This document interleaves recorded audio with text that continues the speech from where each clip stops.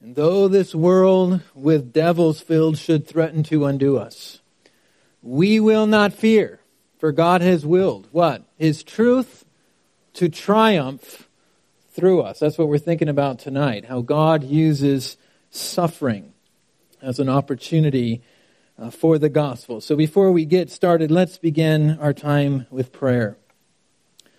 Father, we thank you again that you are Lord, you are sovereign, you are master of this universe. Because of that, you have a purpose for all that you do. You have a purpose for each of our lives, for each of the circumstances that you ordain for us. So we come and ask again tonight that you would teach us your ways. Teach us your purposes. Open our eyes and cause us to understand your word. And again, Father, as we have prayed each night, we come and ask that you would grant us faith to believe. And we ask this in Jesus' name. Amen. So we're thinking about God's purposes in suffering. And we've looked at quite a few right now, up till today. And we've seen that suffering, it can be both a school and a platform. I'm using different language here, but it can be both a school and a platform. As a school, God uses suffering to sanctify us, to deepen us, to deepen our faith. As a platform, God uses suffering to put our faith on display. He uses suffering as a unique opportunity to display Christ to a lost world. We saw last week how God uses our suffering. He comforts us in our suffering so that we might what? We might comfort others in their suffering, right? So God has a purpose not just to do a work in us, but to do a work through us in others. And that's what we're thinking of again tonight. Now, you see there in your notes, last session Q&A, I am still tentatively thinking of doing a question and answer time for our last session in 2 weeks. Again, I'm asking for those questions ahead of time because I will not answer them on the fly. So if you have a question that's arisen out of this study or a question that has to do with suffering in general, please send those in. The email address is there. For those watching online, I think the email is popping up right now for you all. Again, that's tentative. If I don't get many questions or I just don't feel good about it, I'm just going to do another session. So I reserve that right, and you've signed the fine print, and so we're all good. Okay. I'd like to start tonight with a story. And it's the story of two women, Miriam and Marcy, two Middle Eastern women who were converts from Islam. And they met each other at a conference in Turkey. And they became quick friends. And God gave them both a burden to reach the lost in Iran. Tehran, Iran. Tehran is the capital of Iran. 16 million people there in Tehran. Now you have to understand that it is illegal to share the gospel in Iran. You can be arrested. You can lose your life for doing this. And so here you have two women in a very strong Muslim country with a desire to share the gospel on the streets of Tehran. And so how did they go about doing this? Well, they decided to distribute New Testaments. And so they smuggled New Testaments into the city, sometimes van loads of New Testaments under cover of darkness, and bring them into the city. And for 3 years, these two women with their backpacks full of Bibles walked the streets of Tehran, finding people to hand a Bible, a New Testament to tell them about Jesus, hoping that no one would turn them in. Well, it turns out that the Iranian police caught on finally. And in March of 2009, after having distributed around 20,000 Bibles in Iran, they were arrested and they were placed in a disgusting, a terrible detention center. And here's what they write about that detention center. And they wrote a book about this, and here's what they write. Most amazing of all, know what they say? We were in the best place we'd ever been for witnessing to people hungry for the gospel of Jesus. We were in the best place ever. We moved off the streets into prison, and this was the best place ever. We had spent ourselves and our resources traveling all over the country with the message of salvation, always mindful of the danger if the wrong person overheard us, and now we were stuck in jail. And God was bringing spiritual seekers in waves. The living conditions weren't very good, but we didn't have to deal with travel and traffic. And we could tell our fellow prisoners the story of Jesus openly because no one would come into this rat hole to spy on us. Eventually they were charged with sedition, threatened with torture, even execution, and finally landed in Tehran's notoriously dangerous penitentiary, Evin prison. And they spent 9 months there in that penitentiary, and they called it our church, continuing their gospel mission among prisoners. And you can read about their story, then all that they went through. And really, if you think about it, you and I mean, if we could spend the next hour, multiple hours, telling stories just like this. How God used difficult circumstances, persecution, suffering in the lives of his people to expand the gospel, to cause the gospel to spread to more and more people. And that's what we're thinking about tonight. Suffering provides gospel opportunities. So if you would, turn with me in the Word of God. We could go to multiple places to make this point, but this is a good passage. We're going to be in Matthew chapter 10. Matthew chapter 10. And we're going to be looking at verses 16 through 20. So a fairly short passage here. The place that we're in here in Matthew is the section where Jesus is sending his disciples out on a short-term mission trip.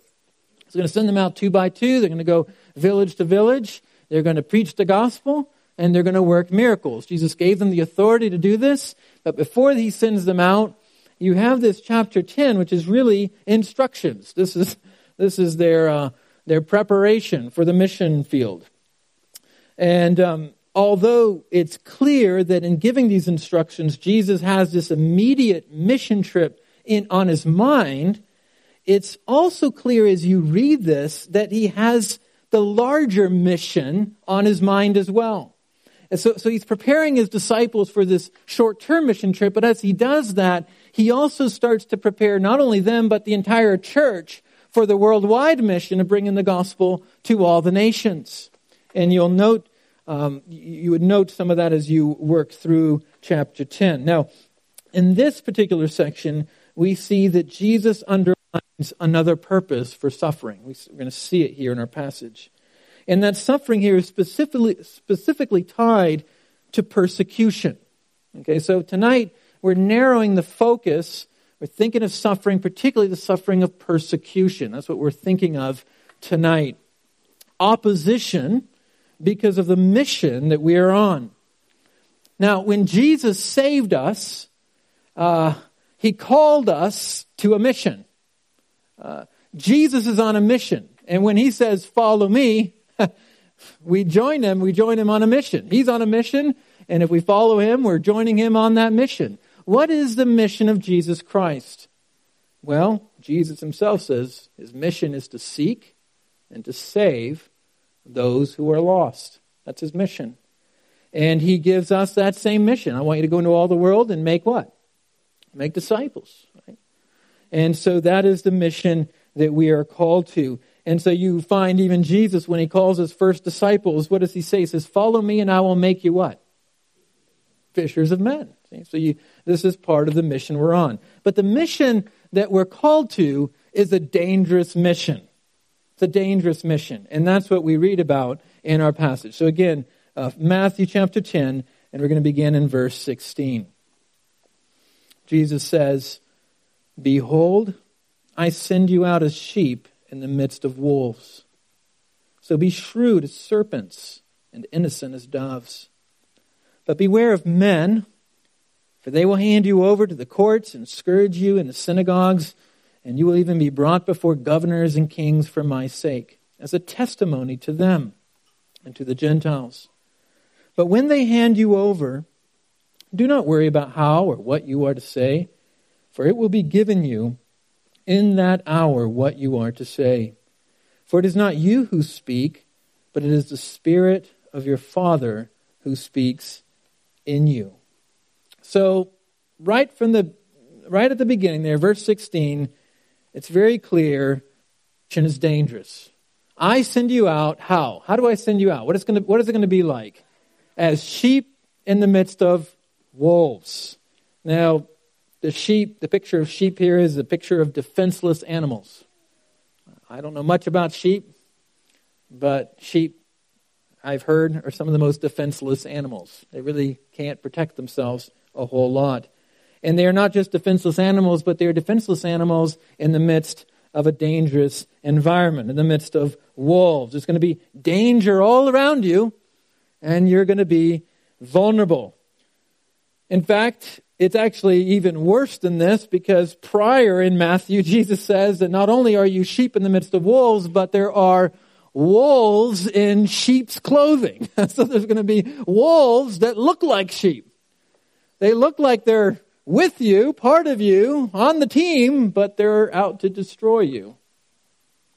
And so he says you need to quiet in the midst of this difficult environment. You need to be shrewd as serpents and innocent as doves. The serpent was proverbial for its prudence, the dove for its innocence. Shrewd here means sensible, thoughtful, prudent, wise. The idea with the word here is just use your brain. Use your brain. Use sanctified common sense. Shrewd. The word innocence literally means unmixed. Unmixed. It's pure. That's the idea behind the word innocence.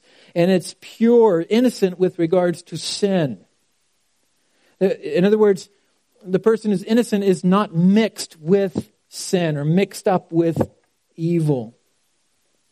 Now, innocence without wisdom and prudence can lead to ignorance. Shrewdness without innocence can lead to deceit or being sly or cunning. And so both of these are important. They kind of balance each other out, these two qualities. What does it actually mean, though, practically speaking? What is Jesus saying here? I believe what he's saying is Christians must seek to avoid conflict. Christians should not stir up trouble unnecessarily or be unnecessarily provocative. In other words, Christians are not to seek out persecution. We're not to seek it out. In fact, Jesus in verse 23, if you look at verse 23, he'll say, hey, when they persecute you in one city, what should you do? Run to the next. And you actually see Paul do that a good bit, where he's persecuting one city and he just moves on to the next city and keeps preaching the gospel. But on the other hand, we must not be so careful, so shrewd, so sensible that we are disobedient to the mission. Right? There's a balance here. That we're unfaithful, unloyal to Jesus Christ. That we pull back and live in isolation. And so we must not allow our shrewdness to degenerate into deceit or evil doing or unfaithfulness to Christ in any way. Now look at verse 17. He moves on, Jesus moves on. Here he gives us something of the nature of persecution. What is persecution going to look like? And he says, beware of men. Now, just a note there. Beware of men doesn't mean beware of men as opposed to women. You know, women are really sweet, really nice, but men, they're so evil. They're going to, that's where the persecution come from. That's not what he's talking about. Men here means people. Okay? Beware of people. People will persecute you. Men and women can persecute. So beware of people. And what is the nature of the persecution? Well, look at verse 17. They will hand you over to the courts. So the implication is there, they will speak accusations. They will bring accusations against you. You will be brought into courtrooms, the legal system. Now what's being referred to here is the Jewish legal system, because you see there in verse 17, they will scourge you where?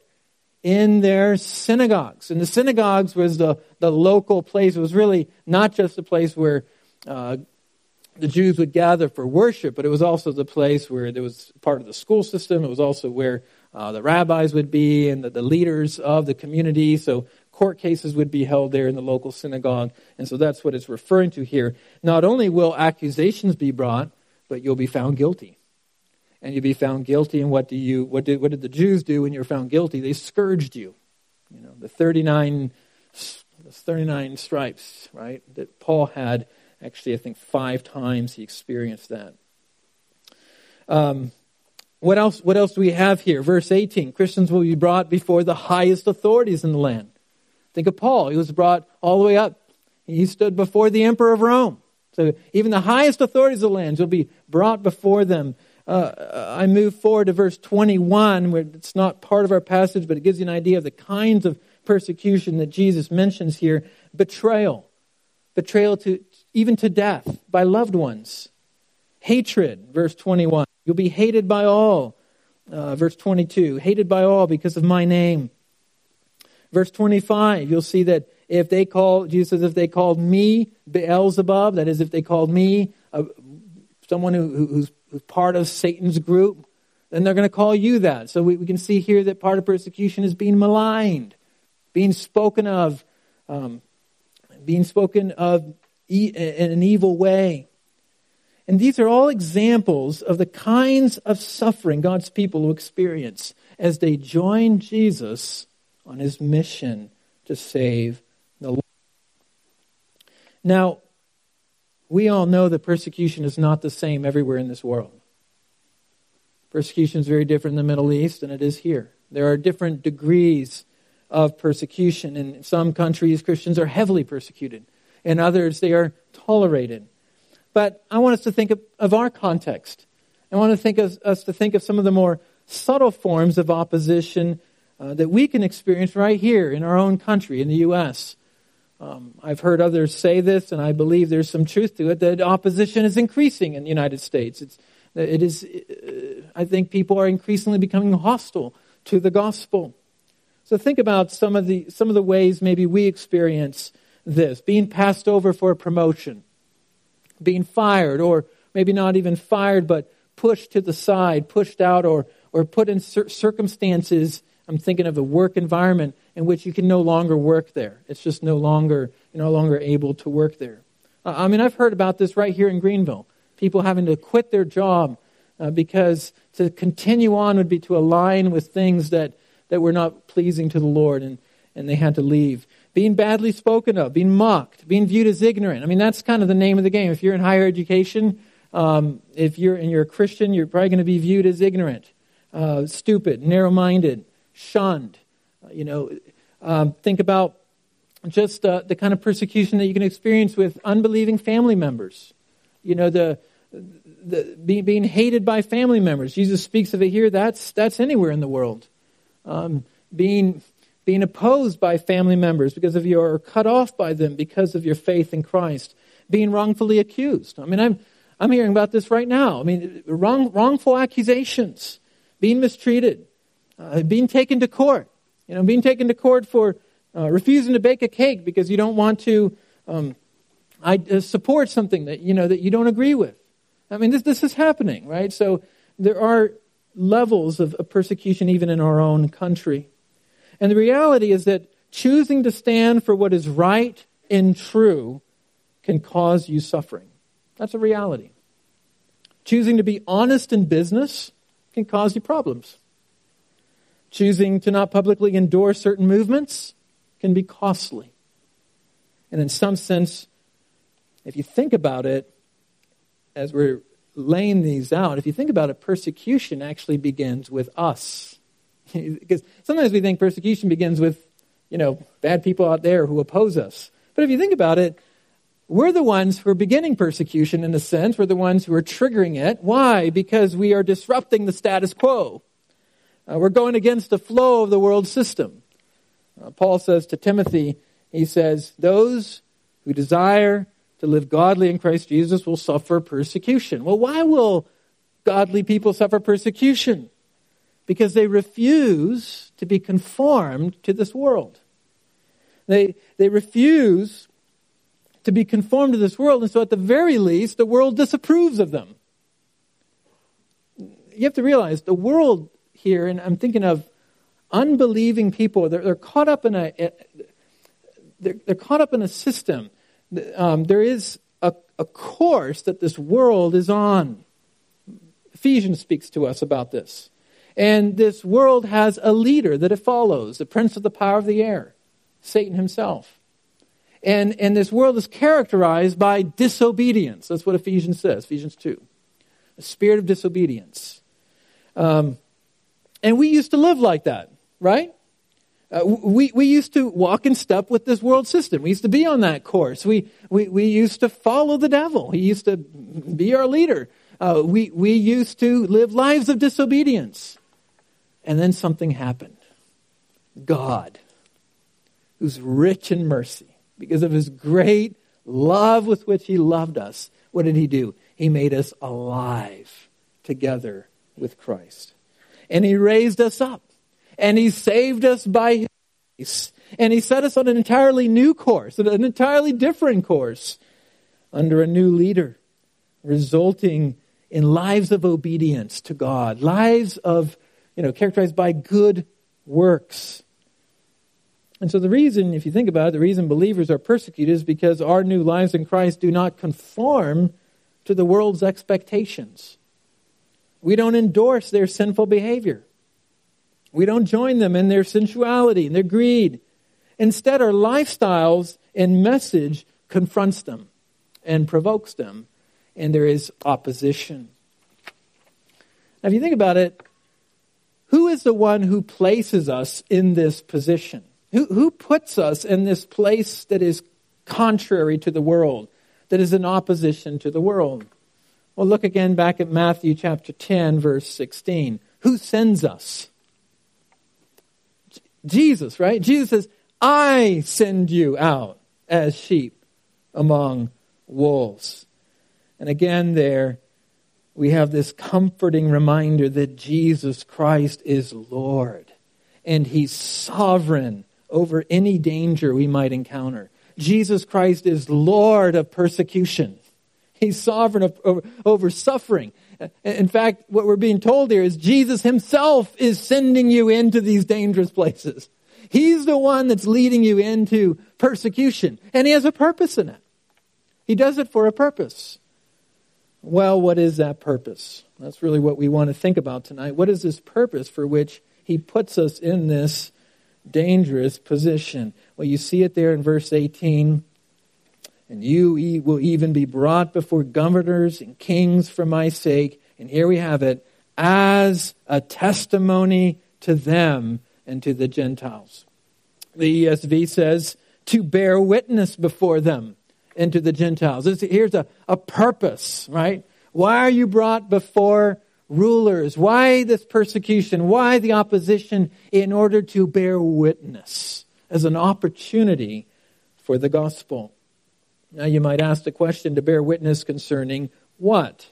Well, if you think about it, this passage is part of Jesus' instructions, his commissioning his disciples to preach a particular message. You see it in verse 7 actually. The message they are to preach is this: the kingdom of heaven is at hand.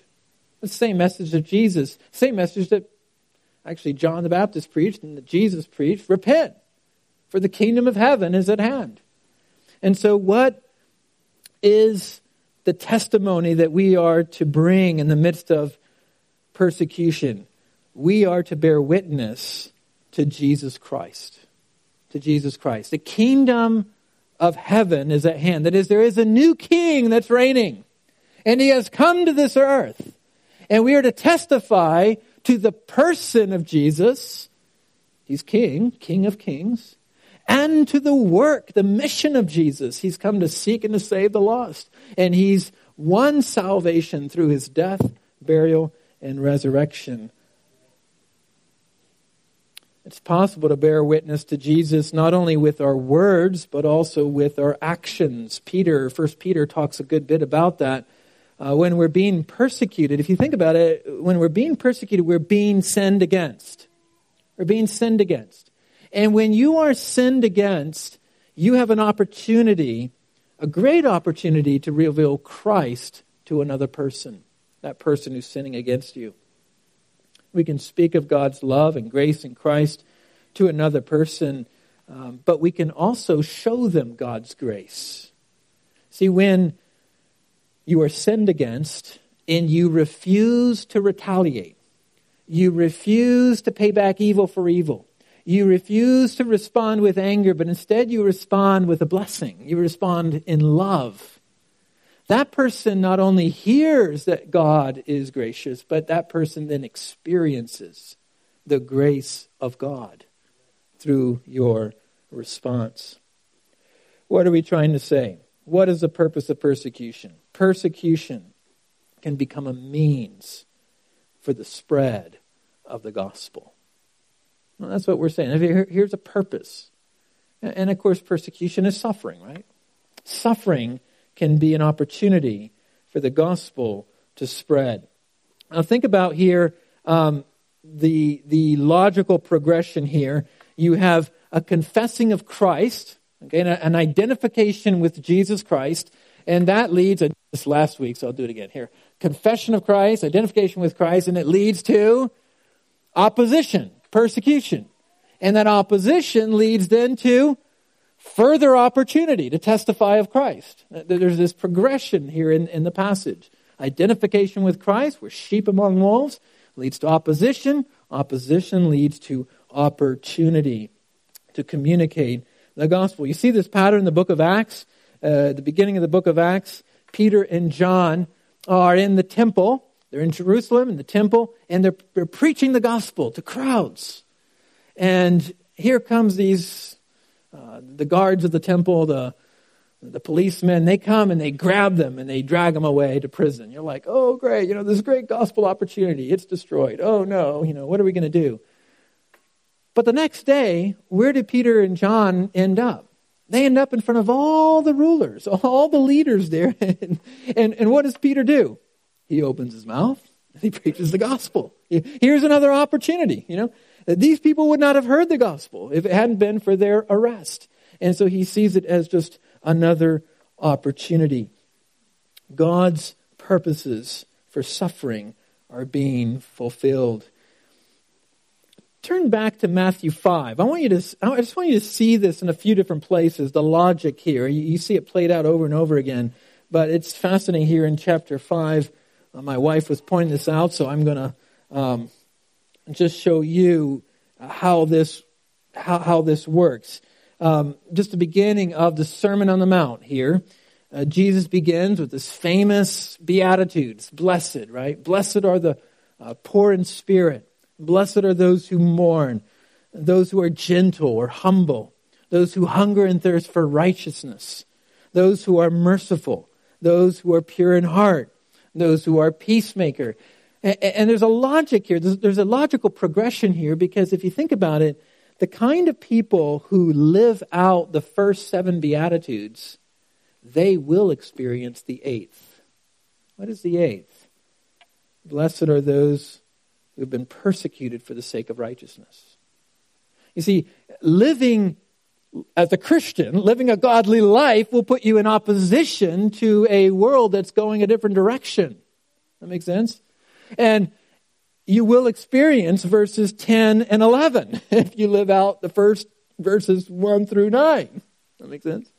And as you experience persecution for the sake of righteousness, people insulting you, verse 11, and persecuting you, and falsely saying all kinds of evil against you because of me, when you experience verses 10 and 11, it thrusts you into verse 13 and 14. What do we have in verse 13? You are the salt of the earth. Verse 14, you are the light of the world. So what do you have again? You have identification with Christ, living godly lives, leading to opposition, persecution, leading to what? Opportunity. Opportunity to be a light in this world, to make a difference in this world. Persecution leads to opportunity. Imagine you're on a travel sports team that you've chosen out of conscience towards God not to play on Sunday. I'm aware of a situation right now that's like this. You're going to stand out if you choose not to play on Sunday. Your team's playing every Sunday, you don't. You're going to stand out. Your teammates are going to ask, why are you not here? What are you doing? I'm a Christian. You're going to stand out. What's wrong with you? You know, that's the religious freak. You know, you make people say things of you. You're going to stand out. You have an opportunity to be light. I think of Eric Liddell, right, who refused to run on Sunday in the 1924 Olympics. Great movie there, Chariots of Fire, that depicts his story. And he got flack for that. He was opposed. Even the Prince of Wales trying to tell him, no, you must do this for your country. Imagine you're asked by your boss to lie on some paperwork. Just fudge the numbers, just a little. It's not a big deal. Nobody's going to notice, and it'll be good for the company. It'll be good for the business. What do you have? You have an opportunity. I'm sorry, boss. I can't do that for you. I'm a follower of Jesus Christ, and he calls me to be a man or a woman of integrity. I can't do that for you. Now, let's say your friend group invites you to join them to watch a movie, and you look the movie up, you realize it's full of profanity, full of sexual content, and what do? You go along, you watch it, no salt, no light, no opposition either. But you speak up. You say, I'm a Christian. The Bible says, blessed are the pure in heart, for they shall see God. I want to see God. I can't go there with you. I'd love to hang out with you, but I can't watch that movie with you. And yes, maybe you're laughed at. Maybe you're looked down on. Maybe you're rejected, but you have an opportunity. An opportunity to testify of Jesus Christ. How do we respond when the world pressures us, even in subtle ways, small ways, to be disloyal to Jesus, to break his commandments, to laugh at an unclean joke when we know it's not funny to God, to join others in activities that are not glorifying to God? Right there, there's an opportunity to testify, to bear witness to Jesus Christ. Well, although our passage here, Matthew 10, is particularly speaking of persecution. You see there in my notes, I say all suffering can provide opportunities, and I would say that although our passage is specifically speaking of persecution, it wouldn't be wrong to extend that and to say that any and all suffering can provide opportunities for the gospel. It can. Thinking of Paul in Galatians. There's an interesting verse in Galatians chapter 4 where Paul says, you know that it was because of bodily illness that I spoke to the gospel to you the first time. That's a really interesting verse, right? Paul to the Galatians. When did I speak the gospel? Or why did I speak the gospel to you? Because of bodily illness. Paul got sick in some way, some kind of physical ailment, and that became the means for which these Christians, these who are now Christians, heard the gospel for the first time. I remember coming out of the neighborhood Walmart here in Old Buncombe with some groceries one day. It was a few years ago. And I was going towards my van, and this man stops me. And stopped me pretty abruptly, like, how do you do it? How do you live life in a wheelchair? How do you have hope? He was desperate. You see, his son, just a few months before, had been shooting fireworks on the 4th of July, and there'd been an accident. And his hand had gotten blown off. Gone. No more hand. I think it was his dominant hand. And his son had just lost hope. No more reason to live. Completely depressed. Wouldn't go out. And the father was desperate. How do you have hope? How do you go on? And there's an opportunity. People are watching. Suffering puts us in a spotlight. It does, whether we like it or not. How are we going to respond? You have to realize people out there are hopeless. They are without God and without hope in this world. They live in darkness, and when they see someone going through tragedies and great suffering with hope, with joy, they want to know why. How do you do that? Well, Not only does Jesus prepare us for persecution, and not only does he explain to us the purpose for persecution, but he gives us a promise.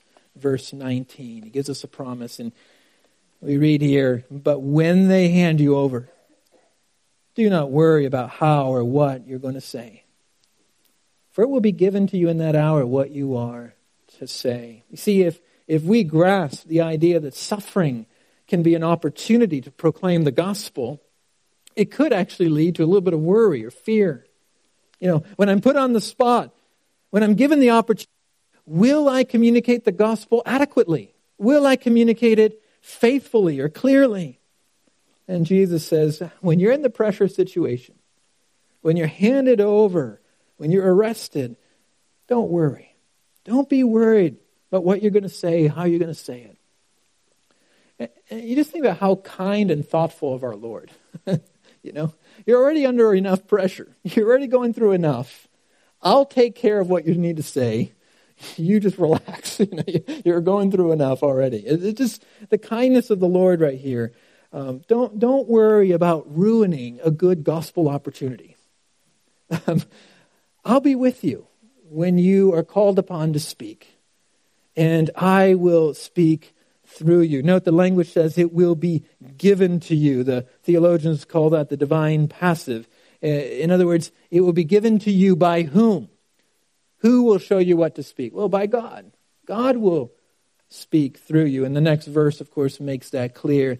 It is the Spirit of your Father who speaks through you. I want to just do one thing here to contrast this passage with another passage. So if you turn to 1 Peter, see there in your notes, 1 Peter chapter 3, and I think it'll help us to have a more well-rounded understanding of what he's saying here in verse 19 and 20. It's a very similar passage, but it raises some questions. 1 Peter chapter 3, verses 13 through 15. Verses 13 through 15. 1 Peter 3:13. Peter says, "Who is there to harm you if you prove zealous for what is good? But even if you should suffer for the sake of righteousness, you are blessed. And do not fear their intimidations. Do not be troubled. But do what? Sanctify Christ as Lord in your hearts, always ready to make a defense to everyone who asks you to give an account for the hope that is in you, yet with gentleness and reverence." Note that the context here in 1 Peter is very similar to the one in Matthew. These are people who are suffering for righteousness' sake. They're being persecuted. They're being actually, you see there in verse 14, don't fear their intimidations. They're being intimidated. And what Peter says is you need to always be ready to make a defense. Or the word you could be translated apology for the hope that is in you. Now this word can refer to anything from an informal inquiry by a neighbor, why do you have hope? The man coming up to me in the parking lot. Or all the way to a formal court case, legal court case setting. So it can, any kind of person coming up and asking, it includes that. So Jesus, I just want to point this out. Jesus says, don't worry about what you will say. Peter says, be ready to make a defense for the hope that is in you. I'm trying to bring two things that seem to be opposed here. You're hearing that? Just know, first of all, that both passages are very similar in their pattern. There's an identification with Christ that leads to opposition. That leads to what? An opportunity. Okay, I'm drilling the pattern into your head here. Leads to an opportunity. But why the difference? Jesus says, don't prepare. Peter says, be ready, be prepared. So, what gives? What's the difference here? Why these two differences? And I just want to say that both are correct. If we understand them correctly, both can be harmonized, and they don't necessarily contradict each other. What is Peter trying to say? What's Peter's concern?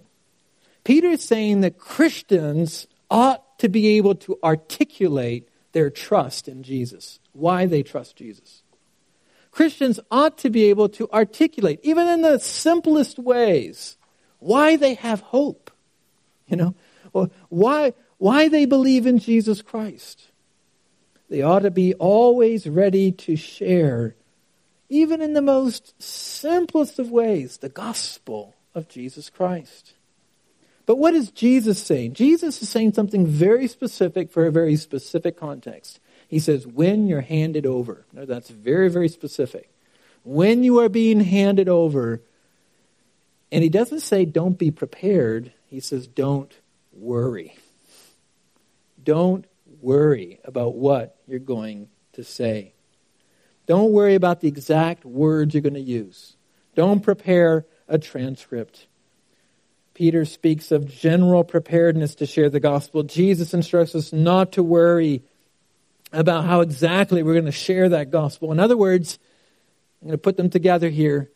Be ready ahead of time. Be ready ahead of time. Learn to share the hope that's in you. Be ready to share that hope that's in you. But when you're in the tight spot, when you're put under pressure, when the court case is pending, don't worry about what you're going to say. The promise is that the Lord, the Spirit of God, is going to speak through you. Be ready. Don't worry. Be ready. Don't worry. I wonder tonight if you're ready to share with another, even in the simplest terms, why you have hope. You see, if you identify with Christ and you're led, because of that identification, into opposition, you'll have opportunities to share why you have hope.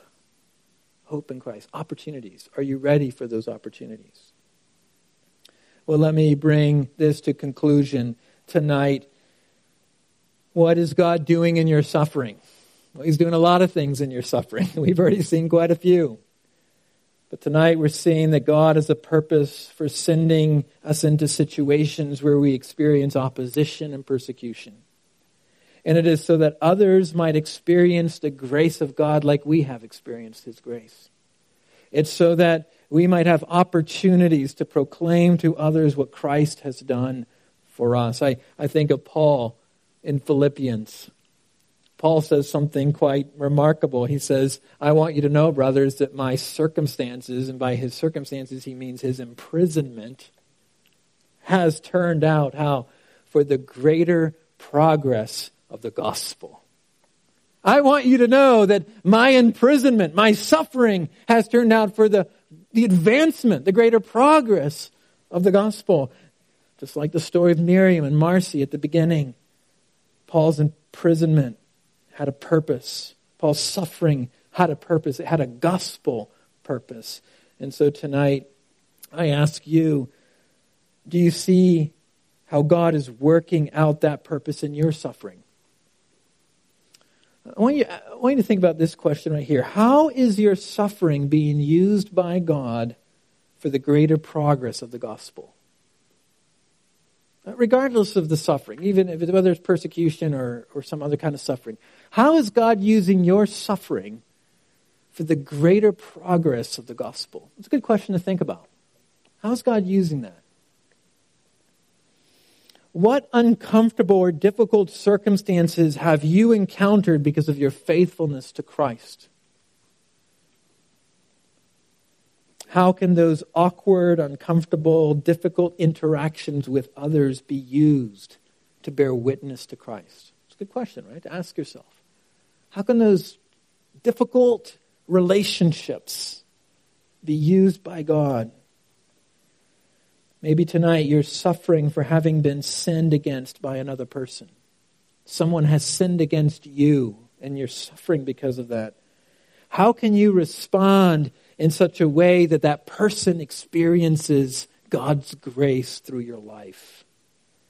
Where you don't give them what they deserve, but you give them the opposite of what they deserve. That's what God did for us, right? We deserve hell, we deserve judgment, and God gave us the opposite of that, mercy.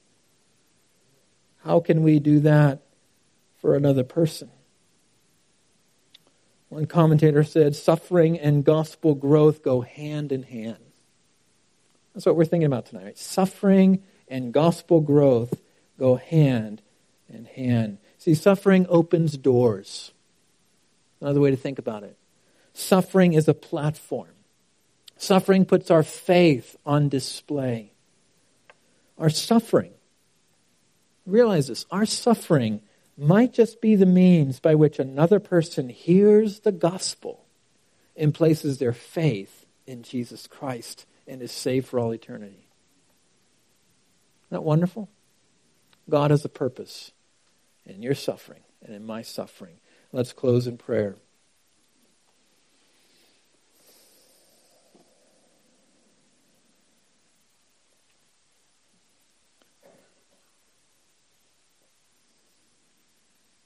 Father, we thank you again that you are at work. In our suffering, you have a purpose. We thank you for your heart for the lost. We thank you for saving us.